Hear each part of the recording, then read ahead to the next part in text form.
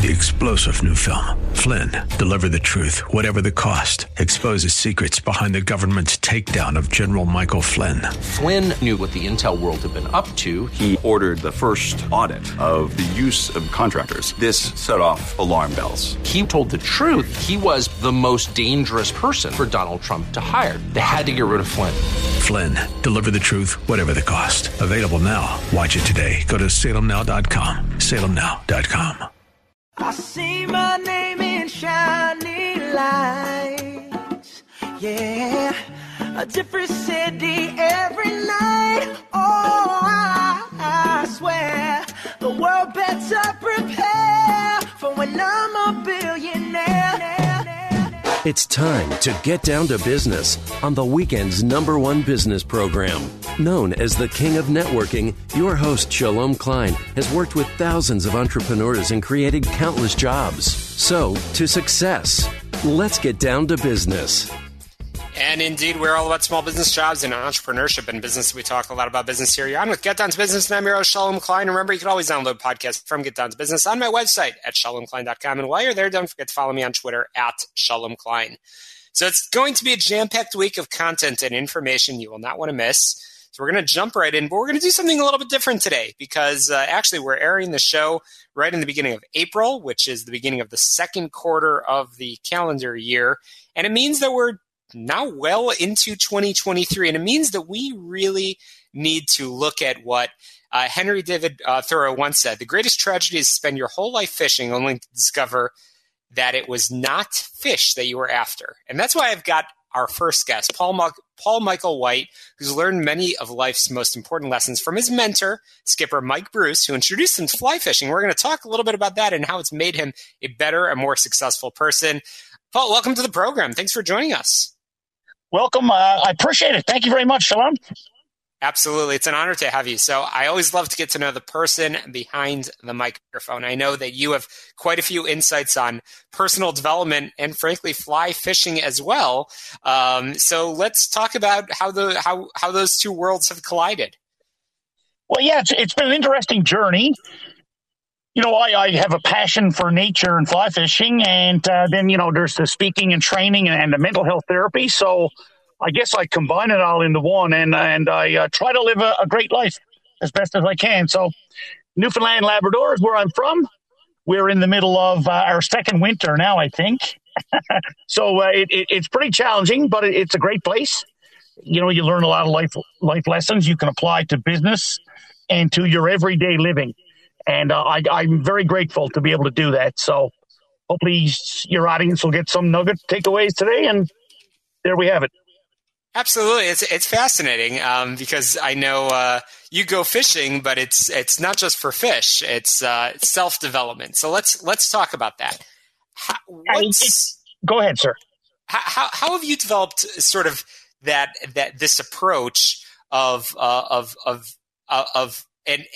fly fishing and how it's helped you to achieve the best version of yourself? Well, life is stressful for all of us. And I'm part of one of my several jobs, I'm a mental health counselor. So we deal with a lot of stress. And, since the pandemic, the world has gone crazy. I'll say that lightly, but very stressful. So one of the ways I approach my daily life is to recharge the batteries. And fly fishing, in Newfoundland, Labrador, we can only do it in the summertime, but it's a great way to get away from people, get away from stress, get away from life. And, you're focusing on that fly going across the water.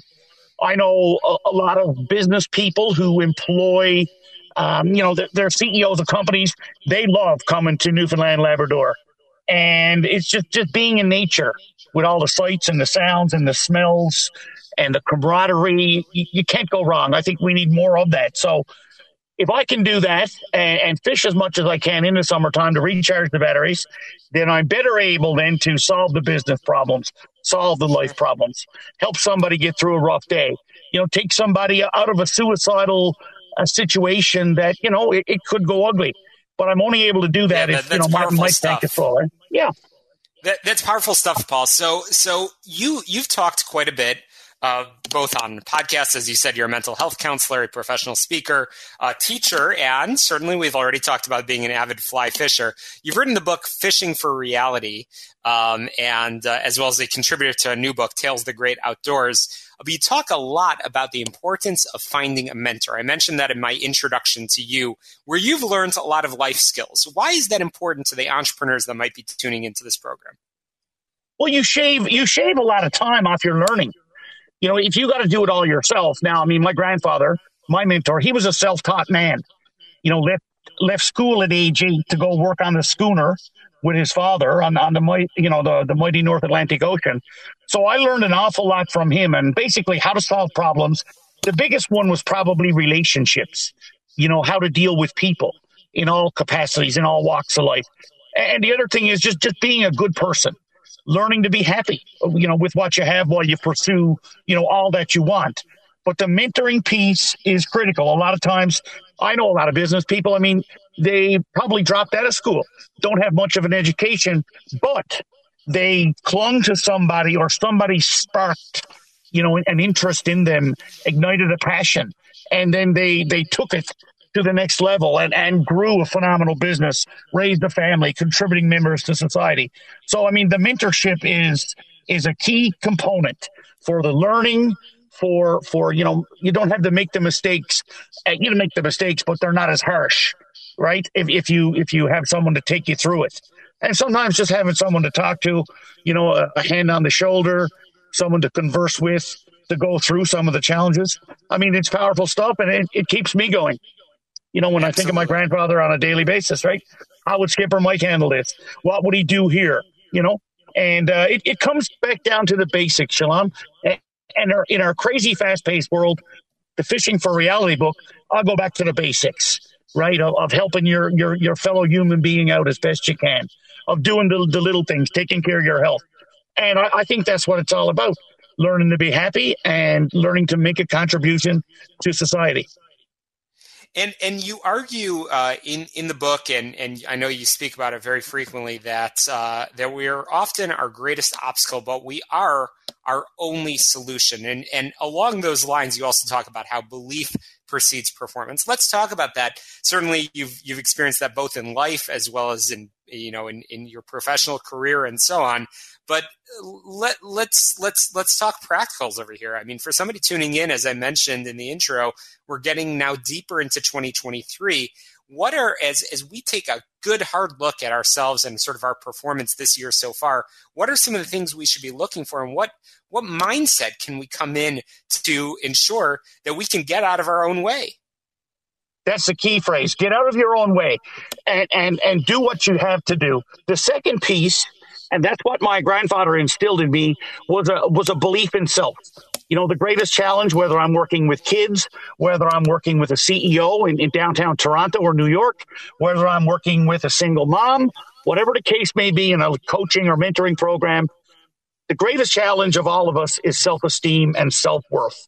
And sometimes, you know, you got to push through that. At the end of the day, sometimes that's all you got to hang on to is your own belief in your abilities to succeed and do what you must do. And I encourage that strongly. You know, people build on what you're good at. Do what you're good at. Do more of what you're good at. Don't focus on the weaknesses, because that's crushing, right? But if you focus on the fly fishing or things you love to do, skiing, running, sports, art, music, anything outside of the realm of business, then you can build up the self-esteem, the self-confidence, apply that then to your business, to your life, to your family, and it just adds to your happiness. I'm chatting with the author of Fishing for Reality, as well as a contributor to the new book, Tales of the Great Outdoors. And we're running out of time.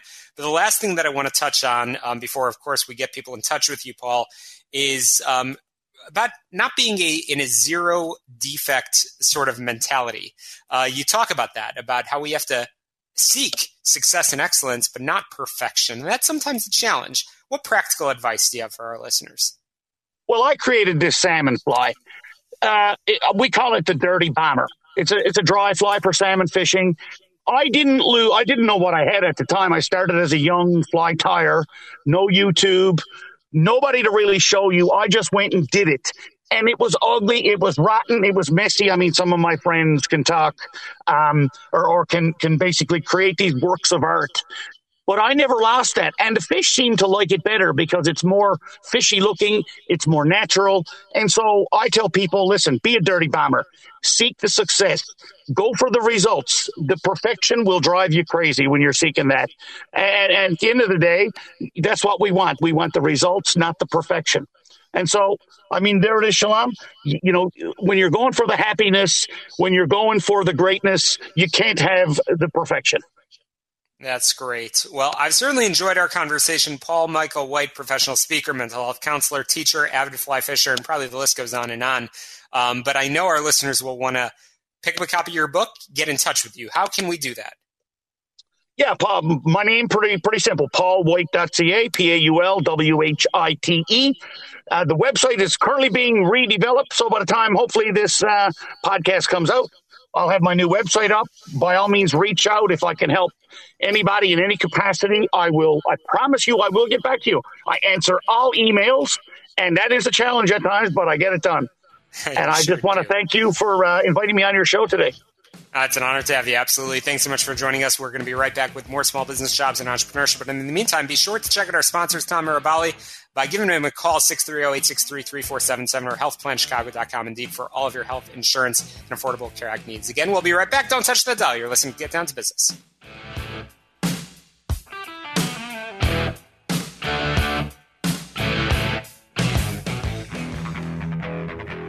Welcome back to Get Down to Business, the show all about small business, jobs, and entrepreneurship. I am honored to be joined by a veteran diversity, equity, and inclusion advocate. That's Bertina Ciccarelli, the CEO of NPower, a successful nonprofit committed to helping young adults and military-connected individuals launch tech careers.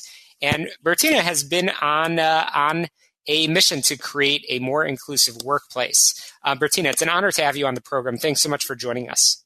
Oh, thank you. It's just a delight to be here. Absolutely. So how did you get interested in this field, and tell us a little bit about yourself? Well, I really appreciate it. So listen, I feel as though in my own career, I started in the field of technology, and it provided so many opportunities for me as an individual who came from a bit of a non-traditional background myself. Neither of my parents graduated from high school.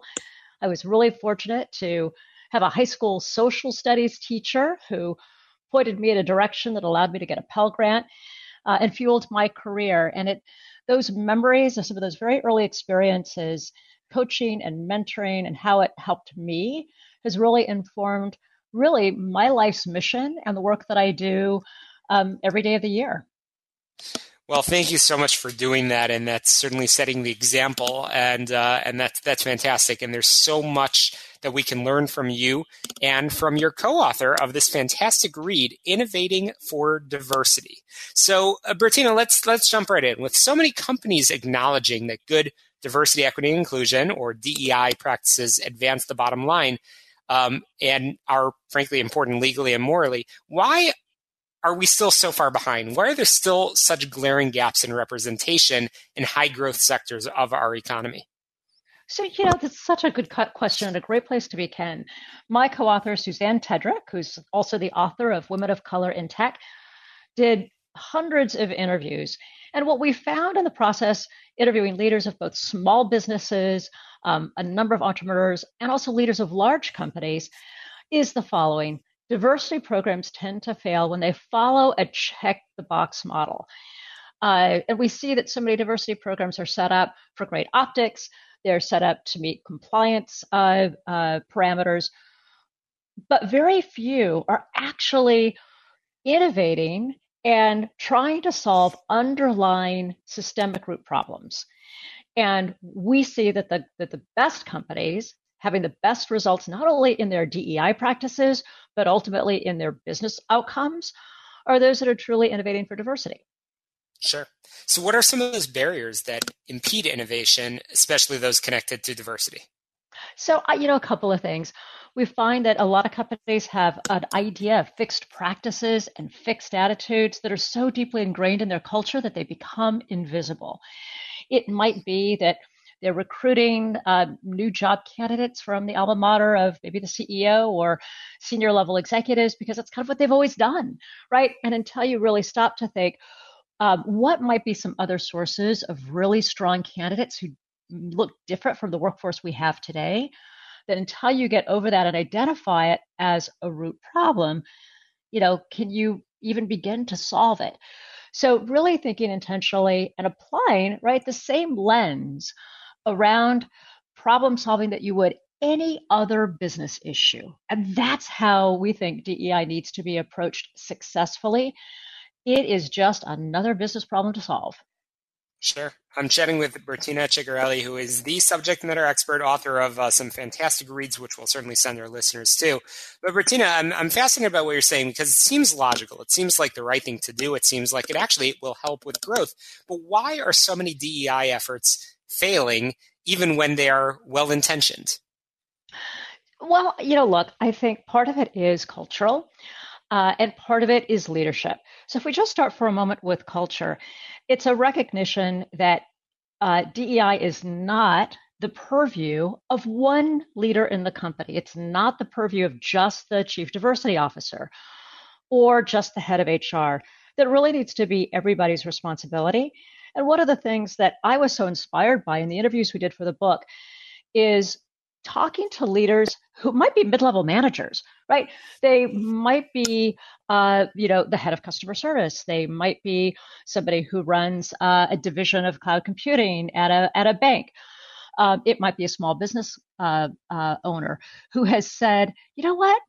I want to try something different. And building the types of coalitions across the organization, starting small, piloting a new idea. Perhaps it's an apprenticeship program, or it's a deeper way of mentoring new individuals into the organization. And out of that comes a set of practices that could be operationalized. But it takes the really motivated, sometimes mid-level managers to make that happen. So lesson number one, this cannot be just one person's responsibility. Second, I would say the person at the very top needs to genuinely believe this is going to help advance the results of his or her business.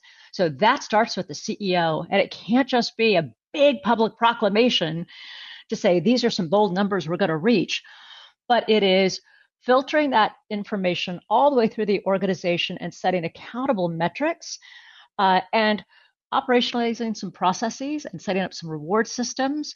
So again, it becomes part of the culture and the expectation. Indeed, and you've touched on so many important topics, which I'd love to spend so much more time on, talking about mentorship, talking about apprenticeship, and so on. But you mentioned the word small, and indeed, many of our listeners are small business owners, entrepreneurs.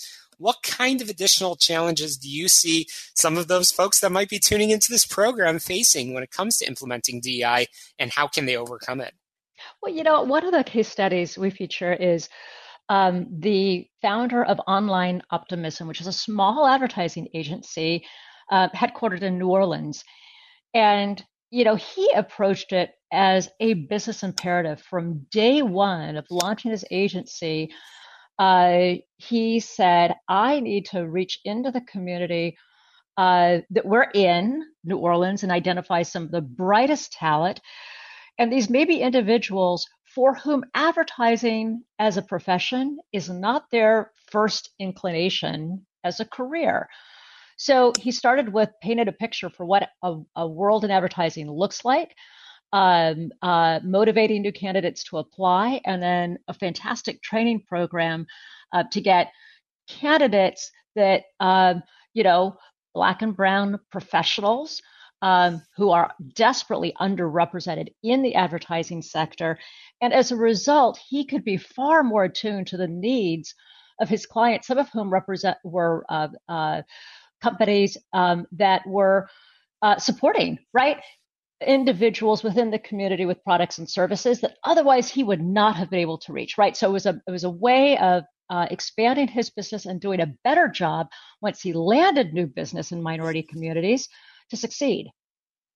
Thanks so much, Martina. Definitely, I have learned a lot in terms of how small businesses can accomplish. I'm optimistic that there is a way forward. We've talked about the business side of things. I want to talk about the employee side of things and us as individuals. How can we, as leaders in our community, propel diverse, equitable, and inclusive organizations within our community and within our workplaces as well? Yeah, I think that's exactly the right question to ask, and probably a great place to end, because all of us could take some action. And one of the things that I so enjoyed about the process of writing this book is meeting those leaders who actually did make it happen. And it's a matter of taking a look at some of those areas of your company that might be the least suspecting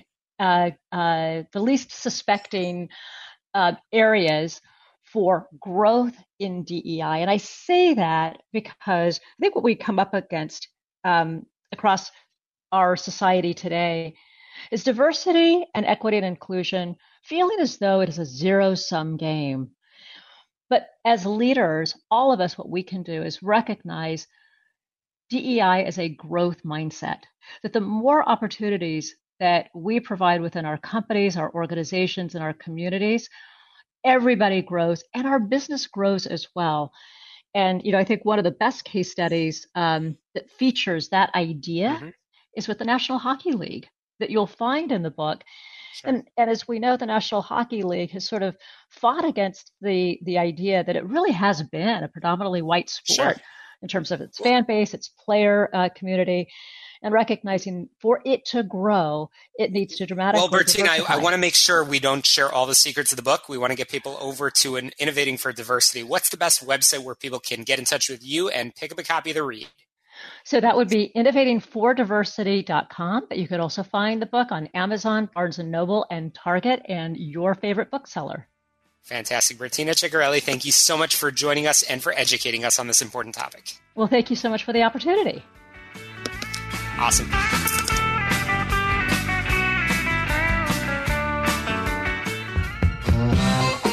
Welcome back to Get Down to Business, the show all about small business, jobs, and entrepreneurship. I'm honored to be joined by Dr. Travis Perry, who was once a workaholic-type financial advisor who had a dawning light of awareness come over him, and he knew he'd have to change or he'd be shortchanging his family of, listen to this, 7 kids and wife and his well-being. It's an honor to have you, Dr. Perry. Welcome to the program. Hey, thanks for having me. Appreciate it. Absolutely. I know you've got a new book coming out sometime very, very soon. You've had Achieving Balance, which is something we all need to do. So, Travis, what was that aha moment like? When did you discover that something needs to change and you need to start living life on purpose? I was 26 years old. I was a financial advisor starting my own practice. And, they tell you got to work nights and weekends to make the business work for the first 5-10 years. And then it's great. The problem is I saw a lot of my compadres falling into this, what I call the workaholic trap. And I was finding myself there too, kind of slowly sliding into these workaholism problems. So by honest to goodness, just an incredible experience that was both devastating and amazing. My father, 49 years old, he was 2 weeks away from his 50th birthday. We were planning his 50th birthday surprise party, suddenly passed away. Now, he was an avid mountain biker, cyclist, very athletic and, fit. But he had what was called the widowmaker. And that's when one of your 4 main arteries to your heart is clogged, at least, and you don't know about it. And he didn't. It was about 90% clogged, and he died literally in an instant, even though one of his best friends, who was an EMT, was riding with him, tried to resuscitate him for about 30 minutes before medical personnel could arrive. It was very tragic, and, I still miss my dad to this day. He was a fantastic dad, though, and I really want to focus on how great of a person he was, because at 26, I didn't feel I was on that same path. I didn't feel that I was healthy. I didn't feel like my relationships with my family were very strong, or with God were very strong. I felt like I was kind of slipping away and letting my work control who I was. And at that moment, during those few weeks I was with my family, I had experience after experience that said, Travis, you need to change your life. You need to find better balance. And I was so grateful that I listened to that, followed that experience, and now I'm helping others to do the same. You sure are. And one of the very inspirational lines that I know you use frequently, and it's all over on your website, which we'll send our listeners to, is we don't manage time, we make time to achieve our goals. So you've written a lot, you speak a lot, and people will see that on your website. But what are some of the practical tips and advice that you have for the entrepreneurs, the small business owners that are tuning in, especially as we move into Q2 of 2023? How can we make that time to achieve our goals, both personal and professional, frankly? Yeah, for sure. So there are three main myths. One is that we can somehow do everything at the same time. We need to understand we absolutely cannot, and we shouldn't be multitasking our life. So we should be focused, present, and really understand what are our highest priorities. If we're at work, what's our highest priorities at work? If we're at home, what are our highest priorities there? And make the time for it. That's where Make Time Institute gets its name, because I was kind of forced, like, hey, come up with a name for your company. Like, I don't know. We just make time for stuff. So it's Make Time Institute.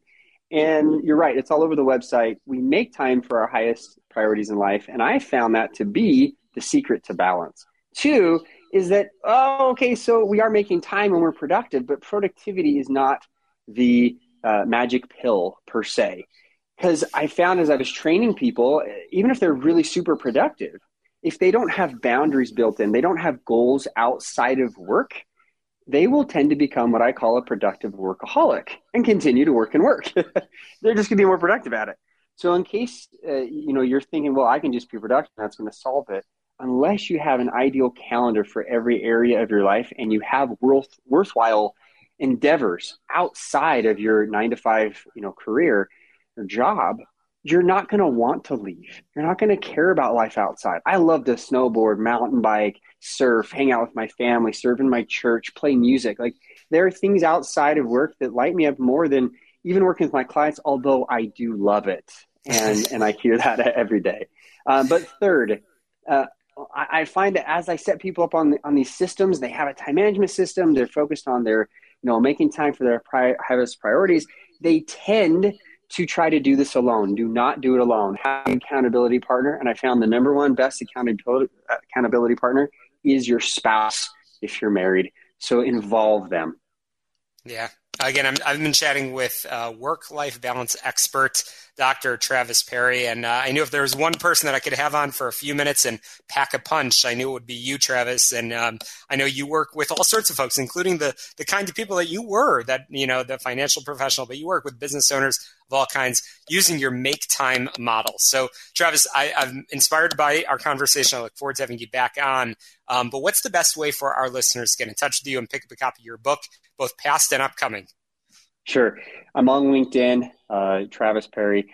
The best thing to do is go to our website, balancegrowthbook.com. And that's where you can actually get on our list to get our next book called Balance Growth, How to Scale Your Business Without Losing Your Balance. And of course, I'm happy to follow up with you there and stay in touch with you on everything Balance Growth. Fantastic. Thanks so much for joining us, Dr. Travis Perry.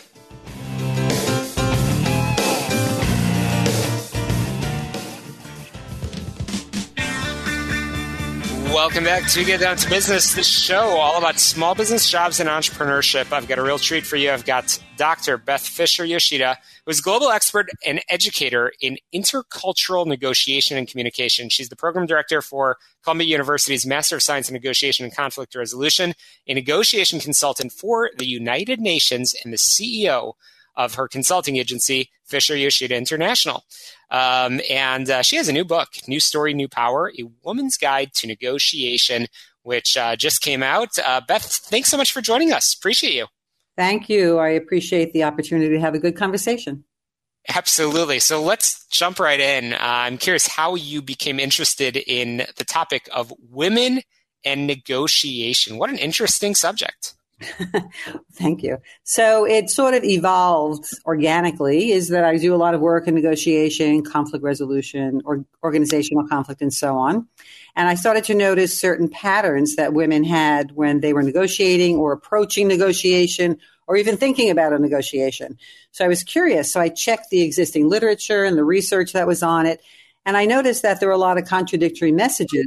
I thought, well, I don't only want to know the challenges that women are facing. I also want to know what women are actually doing, what strategies and tactics they're using. So I conducted some of my own research. I interviewed hundreds of women, including a focused study on women in the STEM professions, to find out what are they using. So I interviewed segments of women who were junior in their career, mid-career, or senior in their career, and I noticed certain patterns across the different segments. That's how I got interested in it. Well, interested indeed, because now you are the subject matter expert on the topic. And I know your new book, again, it's called New Story, New Power, A Woman's Guide to Negotiation. It is really the guide helping women of all ages make successful negotiations a reality. And you have quite an impressive client list, including Fortune 100 companies, nonprofits, military and security forces, and the list goes on and on. So what are some of those key findings from your research, Beth? Well, what I found was that there are different stories that women carry. And where do these stories come from? Well, they come from the society that we live in, wherever they were raised, cultural influences, family, education, communities, and so on. And these stories, I mean, it's the responsibility of our communities and families and education to shape us so that we are positive contributors to society. So we carry these stories with us. And unless we pay close attention, we don't even realize these stories are in play and that they influence our behavior. So these particular stories we carry also influence how we even think about and approach negotiation. So, for example, a woman might be taught, well, women are supposed to be nice, they're nurturers, they're caretakers, and so on. But when you enter into a negotiation, that's conflicting with your desire to get a certain outcome that you want if you feel that you're not going to be liked or not taking care of the other person you're negotiating with. Wow. So what have you noticed in coaching women on their negotiations? What feedback do you receive? And I guess are some of these women that you work with self-aware in terms of some of the trends that you just mentioned? I guess people are all over the place in terms of how self-aware they are. And I think self-awareness is a lifelong process because you can always learn something new. I find that when women are shown to reflect on their own story and how it is influencing their behavior, that they get to select, well, is this working for me or not? And if it is, great, I'm going to do something to grow it. And if it's not working for me, I need to change it. So I teach them certain kinds of techniques, using certain kinds of tools, giving them feedback. And I think the whole idea is that when you have skills, because you're using tools to give you that ability, and then you get that feedback and you get the practice and then you have positive outcomes, even just showing up can be a positive outcome, that you build confidence and you have a stronger sense of agency in being able to shape your negotiation destiny. So we've used negotiation quite a bit already in this conversation. And again, as we continue our conversation with Beth Fisher Yoshida, I know we're going to continue talking more about it. But what is the importance of negotiation, especially for our small business owners, entrepreneurs that might be tuning in? Why would somebody want to read your book and actually improve their negotiation skills? Well, in some ways, you can think that life is a negotiation, right? We're constantly negotiating with ourselves, with others around us. It could be small end negotiation, which is just an everyday kind of occurrence, or big end negotiation where there's a really big contract that you're negotiating or some kind of a deal. And so it's important because instead of just using what some people call a strategy of winging it, which I say is not a strategy, then you really can make a difference. Because if you know a little bit more about what you're doing, then you're just going to do it better. And that's the importance, because negotiation is just another kind of relationship building opportunity. It's an interaction. It's a communication. So wouldn't we want to do that better to get better outcomes for us and for the other party? My big takeaway in this conversation is life is a negotiation. But indeed, I could certainly relate to that. So, Beth, we're going to have to take a quick break in just a moment. But what can folks expect if they pick up a copy of your book? What are some of the highlights? I don't want to share all the secrets, but what are some of the big takeaways? I think one of the big takeaways is that it's a very practically oriented book that you can pick it up, turn to different chapters, and take something away and use it immediately.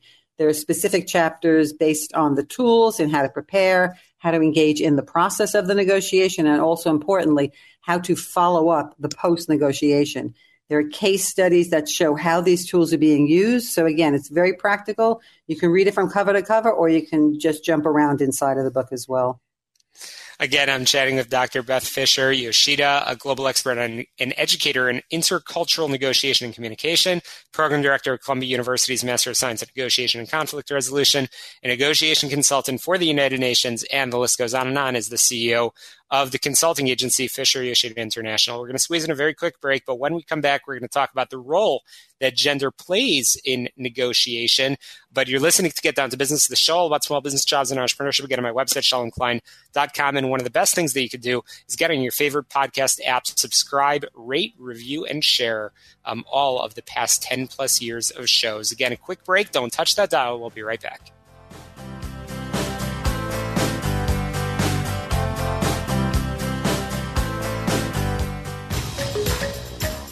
Welcome back to Get Down to Business. I'm continuing my conversation with the author of New Story, New Power, A Woman's Guide to Negotiation. That's Dr. Beth Fisher Yoshida. Beth, welcome back. And, the very premise of the title of the book, A Woman's Guide to Negotiation. How much of a role does gender play in negotiations? Well, thank you for asking that question. And there's no one blanket answer except the fact that gender does play a role because we're all acculturated into our gender. If we think of gender as a type of culture, and it doesn't mean everybody's acculturated exactly the same way, but there are overarching messages about what women should do, what men should do, depending on the different culture. Like, for example, I lived in Japan for many years. The role of women and men are more clearly defined than they are in the U.S. and a little bit more narrowly defined because here we have a broader scope because of all the different types of people that we have. So I think it does play a role because you carry those social stories with you about what a good woman or a good man does, and then how that shows up in your negotiation. So certainly gender plays a role, and obviously you've dedicated your life and your career to helping to craft that. And I certainly don't want to divulge any of your clients, but I'm curious, Are all things created equal? When you talk about some of your clients that I know include Fortune 100 companies and military and security forces, are the very principles of negotiation the same? Yes and no, which is probably not the answer you wanted, but yes and no. Because, people are people and we all have our challenges. And regardless of the context that we put them into, we still bring who we are to that particular context. So the actual types of issues may be different, but our behaviors, our personalities, our skill sets all show up in the same way.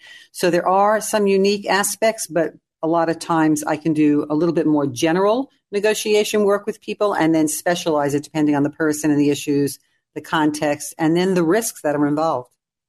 Oh, wow. So as I've been saying throughout this program, we're airing this episode in the beginning of Q2 of 2023, which means we are now certainly deep into the new year. It's no longer appropriate to say Happy New Year at this point. And that means we all should be aiming for betterment in our personal lives and our professional lives. What is one key factor, Beth, for success in negotiation that our listeners can take to the bank and put to work immediately?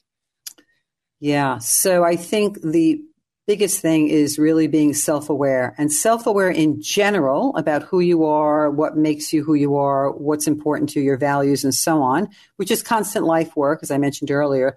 The other piece would be that how you show up in a negotiation is not always the same because who you're negotiating with, what the context is, and what the issues are that you're negotiating differ. So you want to understand which aspects of me are really important in this particular negotiation with this particular person. And that's why self-awareness and preparation are critical to a successful negotiation, I think. Okay, absolutely. Well, I know everybody must be nodding their heads vigorously because people can relate to that.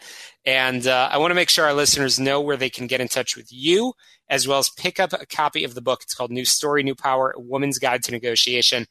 Beth, what's the best way for us to reach you? So I have a website, BethFisherYoshida.com. It's one word. And then I'm also at Columbia University. I can be reached there. And I have to say, I'm really not that hard to find. I'm also on LinkedIn. I'm on Instagram. I'm on Twitter. So if you look a little bit, you'll find me. So it doesn't require a negotiation to get a response. That's certainly a good thing. Again, I've been chatting with Dr. Beth Fisher Yoshida, BethFisherYoshida.com. We'll link through our show notes as well. But definitely pick up a copy of the book, New Story, New Power, A Woman's Guide to Negotiation. That's a wrap for us here this week on the show, all about small business, jobs, and entrepreneurship. As always, you get on my website, ShalomKlein.com, or subscribe, rate, review, and share on your favorite podcast app so you don't miss a single episode. We've got a great lineup of guests in store for the upcoming weeks, so make sure you subscribe to the show notifications on my website, again, ShalomKlein.com. But to success, let's get down to business. Have a great week ahead. We'll talk to you next Sunday right here on AM 560, The Answer.